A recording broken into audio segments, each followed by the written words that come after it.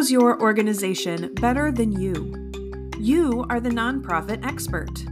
In the Nonprofit Experts podcast, you'll join me, Mary Gladstone Highland, as I engage in conversations with leaders across the sector who are just like you, tackling challenging problems and finding creative solutions.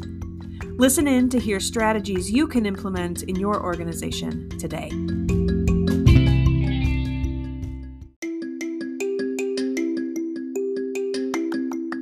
Hello, everybody. I'm your host, Mary Gladstone Highland, and I am excited for this upcoming episode. Today, we're going to talk about something that most nonprofit leaders think is scary. Either that, or they talk about it in hushed tones, or they avoid the topic altogether, and that topic is lobbying. I know that it's something that most executive directors or boards are worried about touching because they fear how it will impact their 501c3 status, and therefore they don't even want to bother with lobbying or advocating or any of that business. But lobbying can create real change on behalf of our missions, and as nonprofit leaders, we are always working to see that change in the world. And so it takes something from inside our organization or inside the communities that we work in to the larger scale, to impacting larger communities. And sometimes it's change that you can see happen, which as nonprofit leaders doesn't always occur. So today I have a great conversation with a nonprofit leader who is working to support families so that they can advocate for themselves and for their communities. And he also has some tips on how to incorporate lobbying and advocating into your own nonprofit and your own programs. Stick around till the very end because, of course, we will pull out highlights for you to remember so that you can apply them to your own organizations. But let's get started. Hello, everybody, and welcome back to the Nonprofit Experts. This is Mary Gladstone Highland, your host, and I am here with my friend Nick today, and he's going to tell us about something that his organization is involved in. And when I heard this story, I thought, this is something that my podcast listeners need to hear about. So, Nick, will you introduce yourself to us? Absolutely. My name is Nick Lutton, and I'm the Family Engagement Program Manager for Family Voices of California. Family Voices of California is a statewide collaborative of parent-run centers working to ensure quality health care for children and youth with special health care needs in the state of California. And you work with a lot of project partners. Can you tell me about it? Absolutely. So Family Voices of California is not its own nonprofit. We are under the umbrella of Support for Families. And Support for Families in San Francisco is what's called a PTI, or a Parent Training and Information Center, as well as an FRC, a Family Resource Center. And I apologize in advance if I use acronyms, but I'll always tell you what they mean. And Parent Training and Information Centers and FRCs are funded through the state of California, as well as the Office of Special Education Programs, to provide resources and supports to children and youth with intellectual disabilities, as well as within the school system and navigating resources throughout the state of California that might come with those. And so our partners in San Francisco, which we fall under, do an unbelievable job of serving that community, and at the same time shed a light on issues that, again, are very difficult for families to go ahead and come forward with when you have a child with a disability within the school system, or just outside in general in the community. It's nice to have someone who is an expert in the field to talk to. And the nice part about PTIs and FRCs is that a majority of people that work there have children or a loved one with a disability. So they've been through the same process that you have, and they have that emotional connection with you. Yeah, I bet that is helpful to parents who maybe don't exactly know where to turn or what resources are available, and especially to get that guidance from somebody who is like you, who knows kind of the road that you're on, the journey. Absolutely. Previously, before I worked with Family Voices, I worked for a PTI for 6 years, and parent training information centers are unbelievable. And it ranges from early intervention from 0 to 3, all the way up to adult transition, any school issues, behavioral issues. And that's not the only thing that PTIs and FRCs do. They just offer support in general because the branch of the tree of disability is very large. And so it's unbelievable to have that support. And I highly recommend that anyone within the state of California, no matter where you are, if you have a child or a loved one where you think they might not be meeting their developmental milestones or perhaps are struggling in school, to reach out to your local parent training and information center or family resource center. And you can do that by looking up theparentcenterhub.org. And by zip code, it'll tell you exactly where it is that they are so you can get some support. And these are programs that are all over the country? Yes. So parent training and information centers are all over the country, and family resource centers are as well. The difference is in regards to training. So parent training and information centers put on trainings on specific things. So say the individualized education plans, so children with IEPs, behavior intervention plans. They talk about early intervention. They talk about developmental milestones, transition into high school, the regional center, the Lanterman Act, as well as the Individuals with Disabilities Education Act. So it's a very wide array of knowledge base that, again, if your child is in special education or has a special healthcare need, it's a very difficult to navigate. And it's nice to have organizations that are there to be able to inform in a culturally sensitive way, but at the same time in parent-friendly language. Because what I just talked about is very complex. It doesn't sound like it, but it is. It's very complex. And so you need someone who can navigate you through and just as a parent, be there to support you. So tell me about Project Leadership. So at Family Voices of California, the way in which we do things is a little bit different. We are focused on children and youth with special health care needs, not so much the educational realm. And because of that, we look at things at a systematic level. Mm-hmm. And for the state of California, there are only 2 of us. So for one of the largest states in the nation, you would assume there'd be more, but there's only 2. And what Project Leadership is, it's a parent and family advocacy training program. And the overall goal is to increase the number of family members of children with special healthcare needs who are prepared and supported to become advocates for healthcare policy and service improvements. The Project Leadership curriculum introduces parents and caregivers to really the nuts and bolts of advocacy. And we've done that now where it used to be a 7-session training course, and we're actually adapting it to be more online and more inclusive. Our program is funded through the Lucille Packard Foundations for Children Health, which again, we could not do without them. And it's an unbelievable program that I took about 4 years ago before working with Family Voices, and it changed my life. And what it really does is it teaches you not only disability history, but how your voice as a parent, as a professional, is so important when it comes to systematic change. It teaches you how to get involved, what local government, what state government is, how those entities work, how to go ahead and make sure that you understand what your why is, which is extremely important when telling your story to strangers, as well as, again, just looking at the aspects of who it is that you and your family are, and how do you go ahead and express that to people that do not have a insight on what your daily life is. And for those of us who have children with special health care needs, it's extremely complex for me to explain to you what it's like in a 90-second speech. But we teach them to do that. We also teach them to do that at the local level, at the county level, as well as get involved at the state level.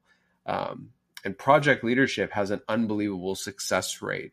About 68% of the people that go through the training end up serving on a decision-making body. which Oh, is wow. unbelievable. We're so excited about that. And it's something that we continue to praise.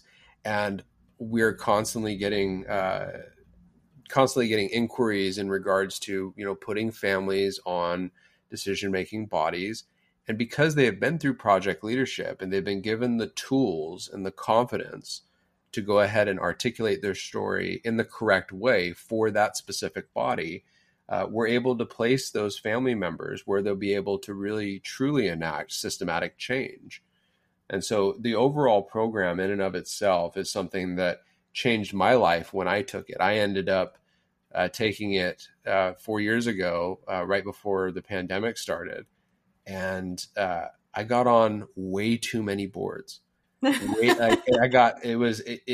ignites a fire under you. It really does, because you realize that your voice is extremely important and that you can enact change.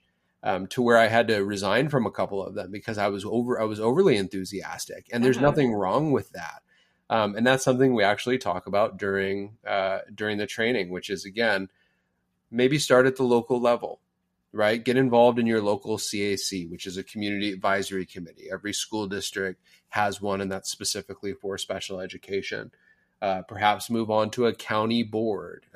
Recently, I resigned as the Fresno County chair of the Behavioral Health Board and the Forensics Committee. Or go ahead and get on something federal or statewide. Right now, I currently on the Office of Administrative Hearings Advisory Council for Special Education for the state of California.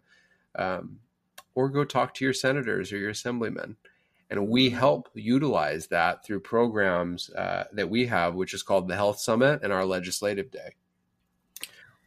Well, yeah, I imagine especially if you are a parent who is like stuck in the muck and mire of just trying to figure out IEPs, like, and all the complexity that's involved with that and everything that goes along. And if somebody comes up to you and they say, we want you to go advocate, that might seem really intimidating. Mm-hmm. So it sounds like this program gives people the tools that they need, because on the flip side, if we don't have families who are, wise to the issues that families with children with disabilities experience, and if those teams are made up of people who don't have that experience in making the decisions, then how are they going to make the right decisions for families, and so I can imagine it's very meaningful.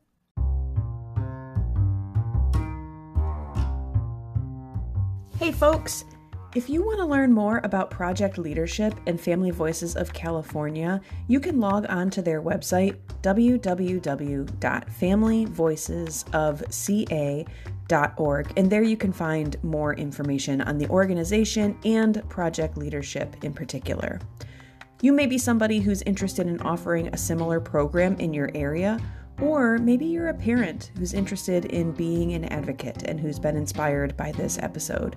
Either way, check them out. They're a great organization offering excellent programming, and you should know more about them. All right, back to our conversation.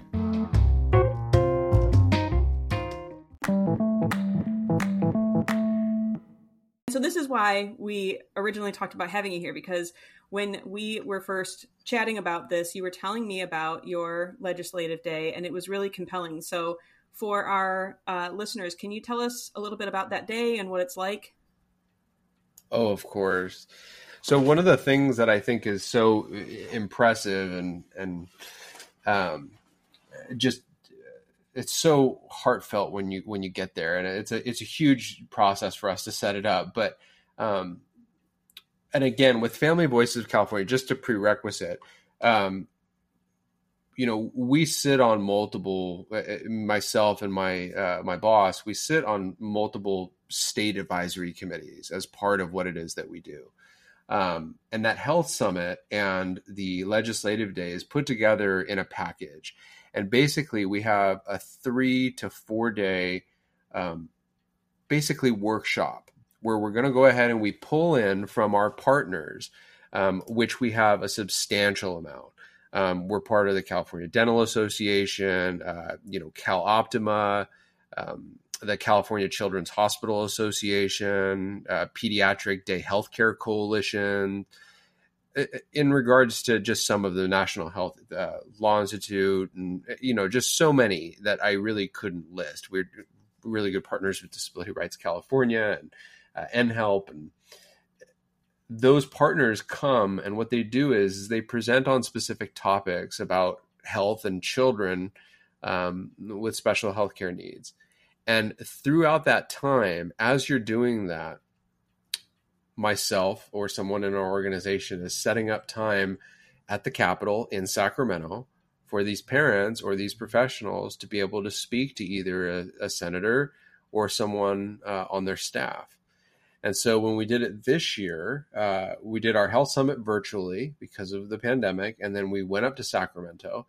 We had an unbelievable turnout of parents who take time out of their day to go ahead and come up to Sacramento from all over all over California, which is, when you have a child with a special health care need or an intellectual disability, is extremely difficult to do. And so every time someone comes, we're very, very grateful that they show up. And basically what happens is that we have one or two guest speakers on legislative day where they talk about policy, when they talk about advocacy, and it gets everybody, I don't want to say riled up because that's not our intention, but it gets them in the mindset of what they've learned through project leadership. And at the same time, what it is they're about to do, where most people do not speak to legislators within the houses all the time or staffers. I do it all the time, and I still get nervous. And so for parents who this might be their first encounter with a public official, it's extremely complex. It's nerve-wracking. And so we're there to help them through it, to let them say whatever it is that they want to say. And what we did, we all took a great walk from the Holiday Inn where we were at down to the Capitol. And they got to meet with 4 different senators' offices. And they got to talk about a wide range of issues. And again, what we do is we present information. We don't lean one way or the other. We present information on certain things that are happening. And if a parent wants to talk about it, or if it's important to them, then that's what it is that we want them to talk about. If education and IEPs is what you're interested in and you want to talk about the laws in regards to that, that's what you do. If you have a child who utilizes California Children's Services or CCS or the whole child model or enhanced care management, then we want you to talk about that. We have a lot of parents that rely on private duty nursing for our children and youth with special health care needs. And that's right now very difficult because of the rate increases with Medi-Cal.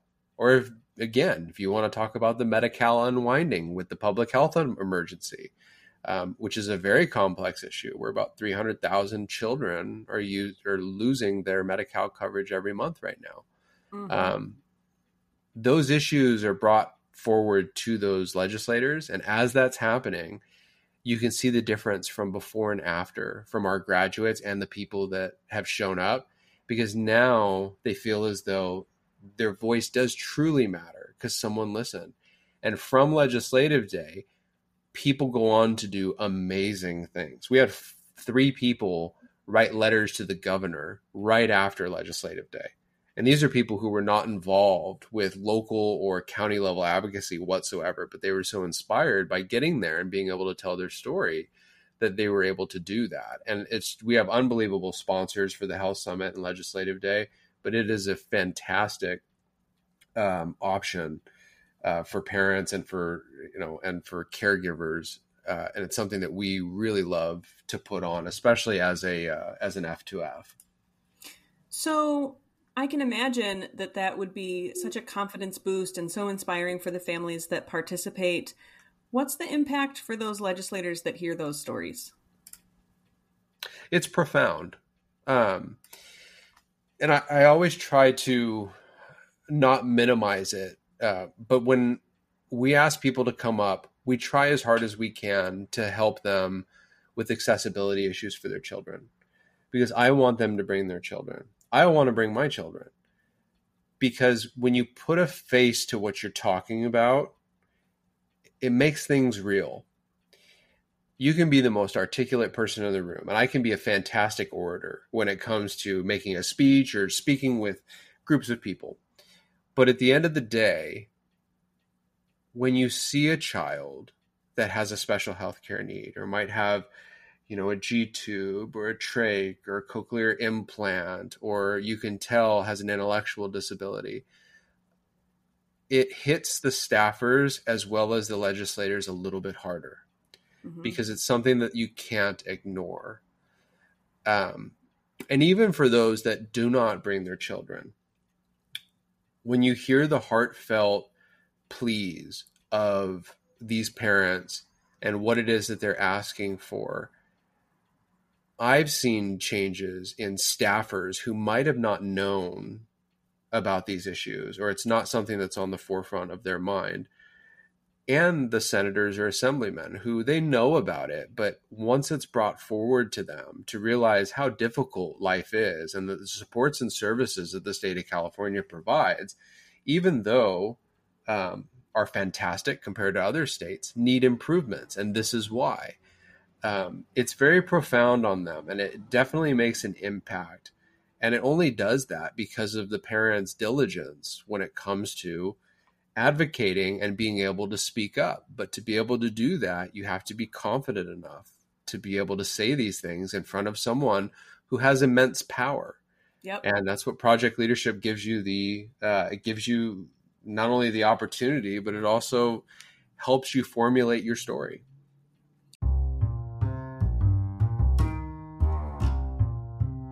Does your organization advocate or lobby on behalf of your clients already? Or maybe that's experience that you have as a nonprofit leader.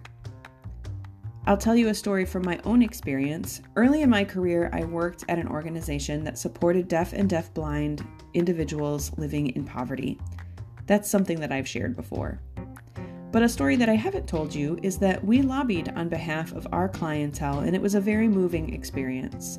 We worked in a state that had an excellent disability awareness department, and they had a staffer for deaf individuals' rights and a staffer for blind individuals' rights, but they didn't have a staffer to specifically support deaf-blind residents, and they had a significant number of deaf-blind residents. So the services that they were offering weren't an exact fit for that clientele. So, as an organization, we lobbied on behalf of the establishment of a third staffer to focus specifically on our clientele's needs. And what was particularly inspiring about that event was that it was successful, and we got to see the change happen and the benefits for our clients. I wonder what stories you could tell about the changes that have occurred because of your own lobbying or advocating actions. Let us know. Share those stories with us. We'd love to hear.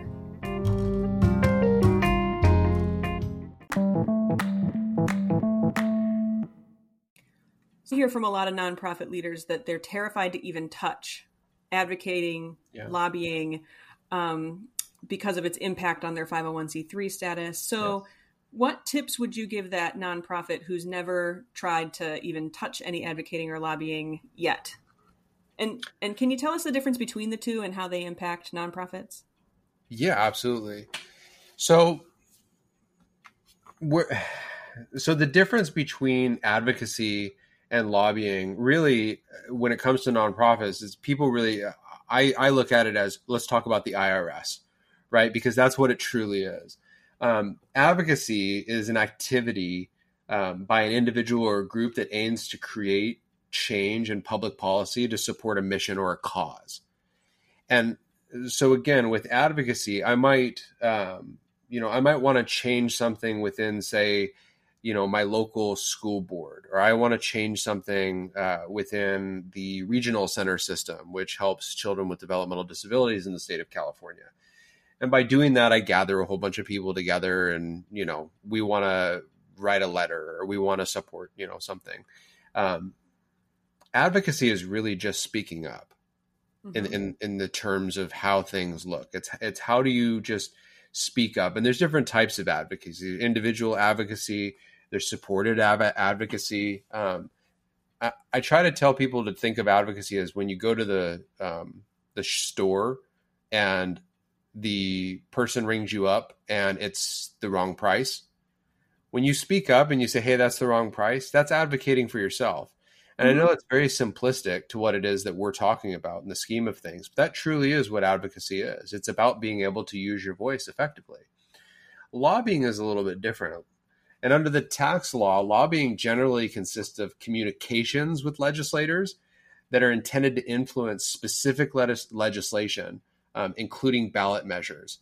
So when you're directly contacting legislators or staff members about a particular issue, a law, or a ballot measure, that's where it gets a little bit fuzzy.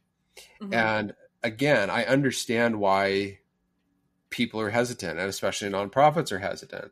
One of the main reasons being is that, again, it can affect their 501c3 status. And it's unfortunate. It's something that we try not to do because, again, we want to make sure that we're in compliance and, we're not worried about things.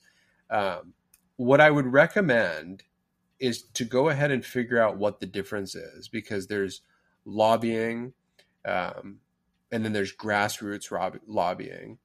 And grassroots lobbying is what we do a lot, which is support for different types of initiatives. So if I'm passing information along to the public, like say this is the last chance for public comment on AB 116. If I'm passing that information along and it happens to be with a partner of ours, is that me lobbying? Well, no, because I'm passing information along that's publicly accessible, but I want my parents who are associated with Family Voices of California to know, because this might affect them, right? Mm-hmm. And that's the grassroots aspect of it.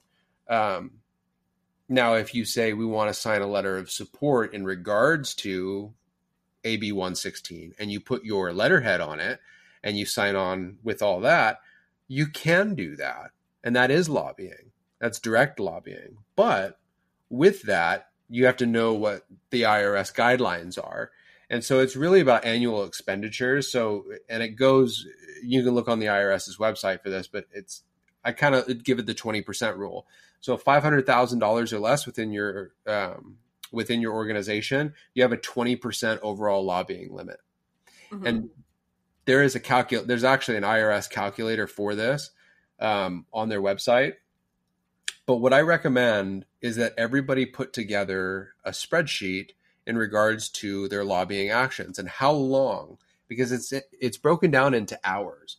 Because when you're talking about money and monetary compensation and things of that nature, right? So if it takes me 20 minutes to put together an email and send it out, well, that's 20 minutes of lobbying time if it's in that correct category, right? And you need to make sure that that's accounted for, because if any time the IRS wants to go ahead and take a look, you want to be able to say, this was lobbying, this was grassroots, this is the amount of time we spent, and it did not go over the allotted 20% that we're allowed. And that's why our partnership with Support for Families is extremely not only advantageous, but it's unbelievable, because Support for Families might want to support something and we want to support something.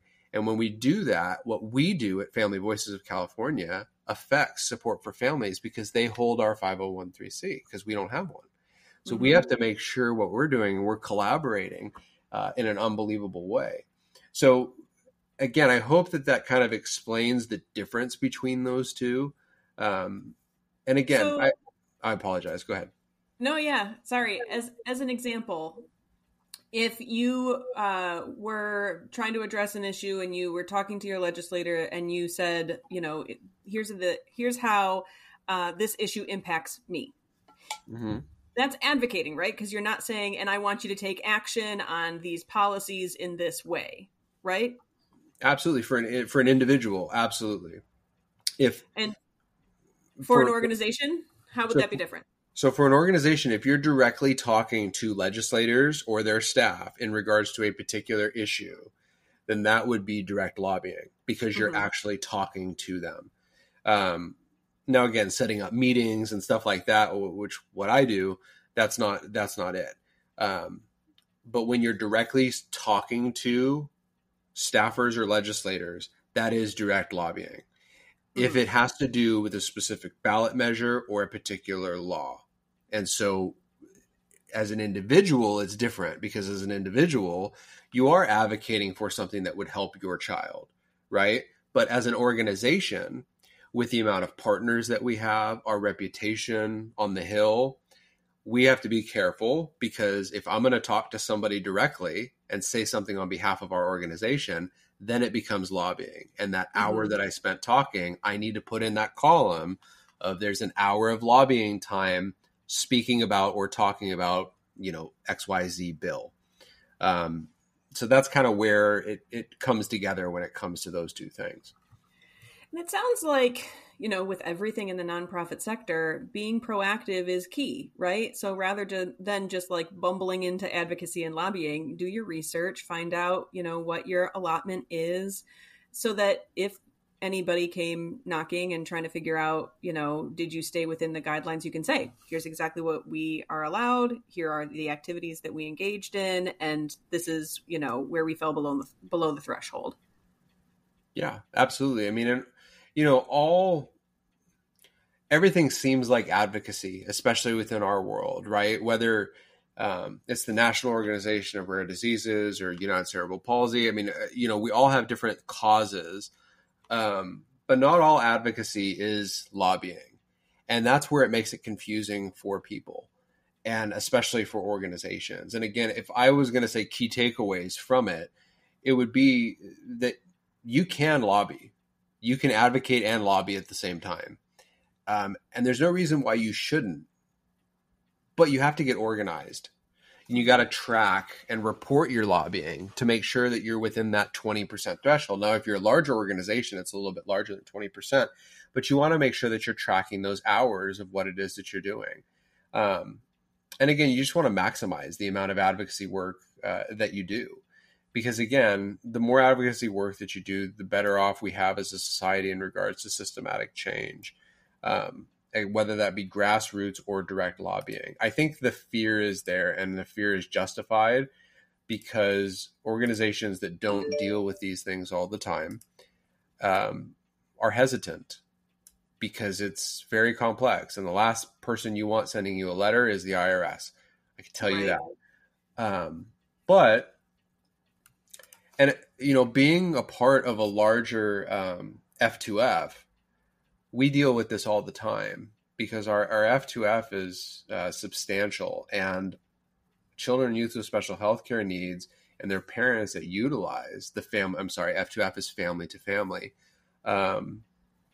is very complex, and we support specific issues, and we also promote engagement, and those two things are different. Mm-hmm. Yeah, but you've made the case for why, it would be advantageous for organizations to think about what are the issues they can lobby for, and how could they impact their clients or their issue area. Because what it does, it seems, is it takes that nonprofit out of just the interior, like this is what we do here. And it helps them to be able to impact the larger audience, the larger scale. Absolutely. And I mean, I would give a resource to everybody. It's a training that I think is fantastic. BoulderAdvocacy.org does an unbelievable training on what's the difference between lobbying, grassroots and advocacy. And it's on their website. And I find it extremely useful, not only for ourselves here, but just in general, so you can understand a little bit, how does the reporting work, what it is that we do, and, how do we get there? Awesome. Well, thank you, Nick. This has been such a great conversation. I know that people who are listening are learning a lot from this, and I hope that, people are taking action. If you do, we want to hear about it. So make sure that you let us know. But thanks for being a part of this conversation today. Absolutely. Thank you for having me. I can imagine that you are excited about the opportunity to get out there and start lobbying and advocating on behalf of your mission now. I know that conversation inspired a lot of creativity in myself. Some tips from our conversation that I think are important are: Nick walked us through the difference between lobbying and advocating, That's important for you as a nonprofit leader because understanding the difference between the two will help you to be more prepared and help you to make sure that your 501c3 status is protected. He also talked about the importance of preparation. Simply determining your allotted lobbying percentage, tracking your activities, and knowing what you want to advocate for or lobby for and why, who you want to approach and why, can set your mind at ease and allow you to take full advantage of the opportunity. But most of all, Nick shared with us compelling stories of how advocating and lobbying can support your mission. He talked about how project leadership is helping families to feel empowered to advocate for themselves and for their needs. And I bet you can think of thousands of ways that you can apply these techniques for your own clients' needs. I encourage you to give it a try. And if you do, let us know. We want to hear about it. If you are enjoying this podcast, thank you so much for listening. Please subscribe, like, share it with a friend, and check us out for our next episode, which will be our final in this season, our holiday episode where we will be talking about the common nonprofit questions that we have received over the past year. Until then.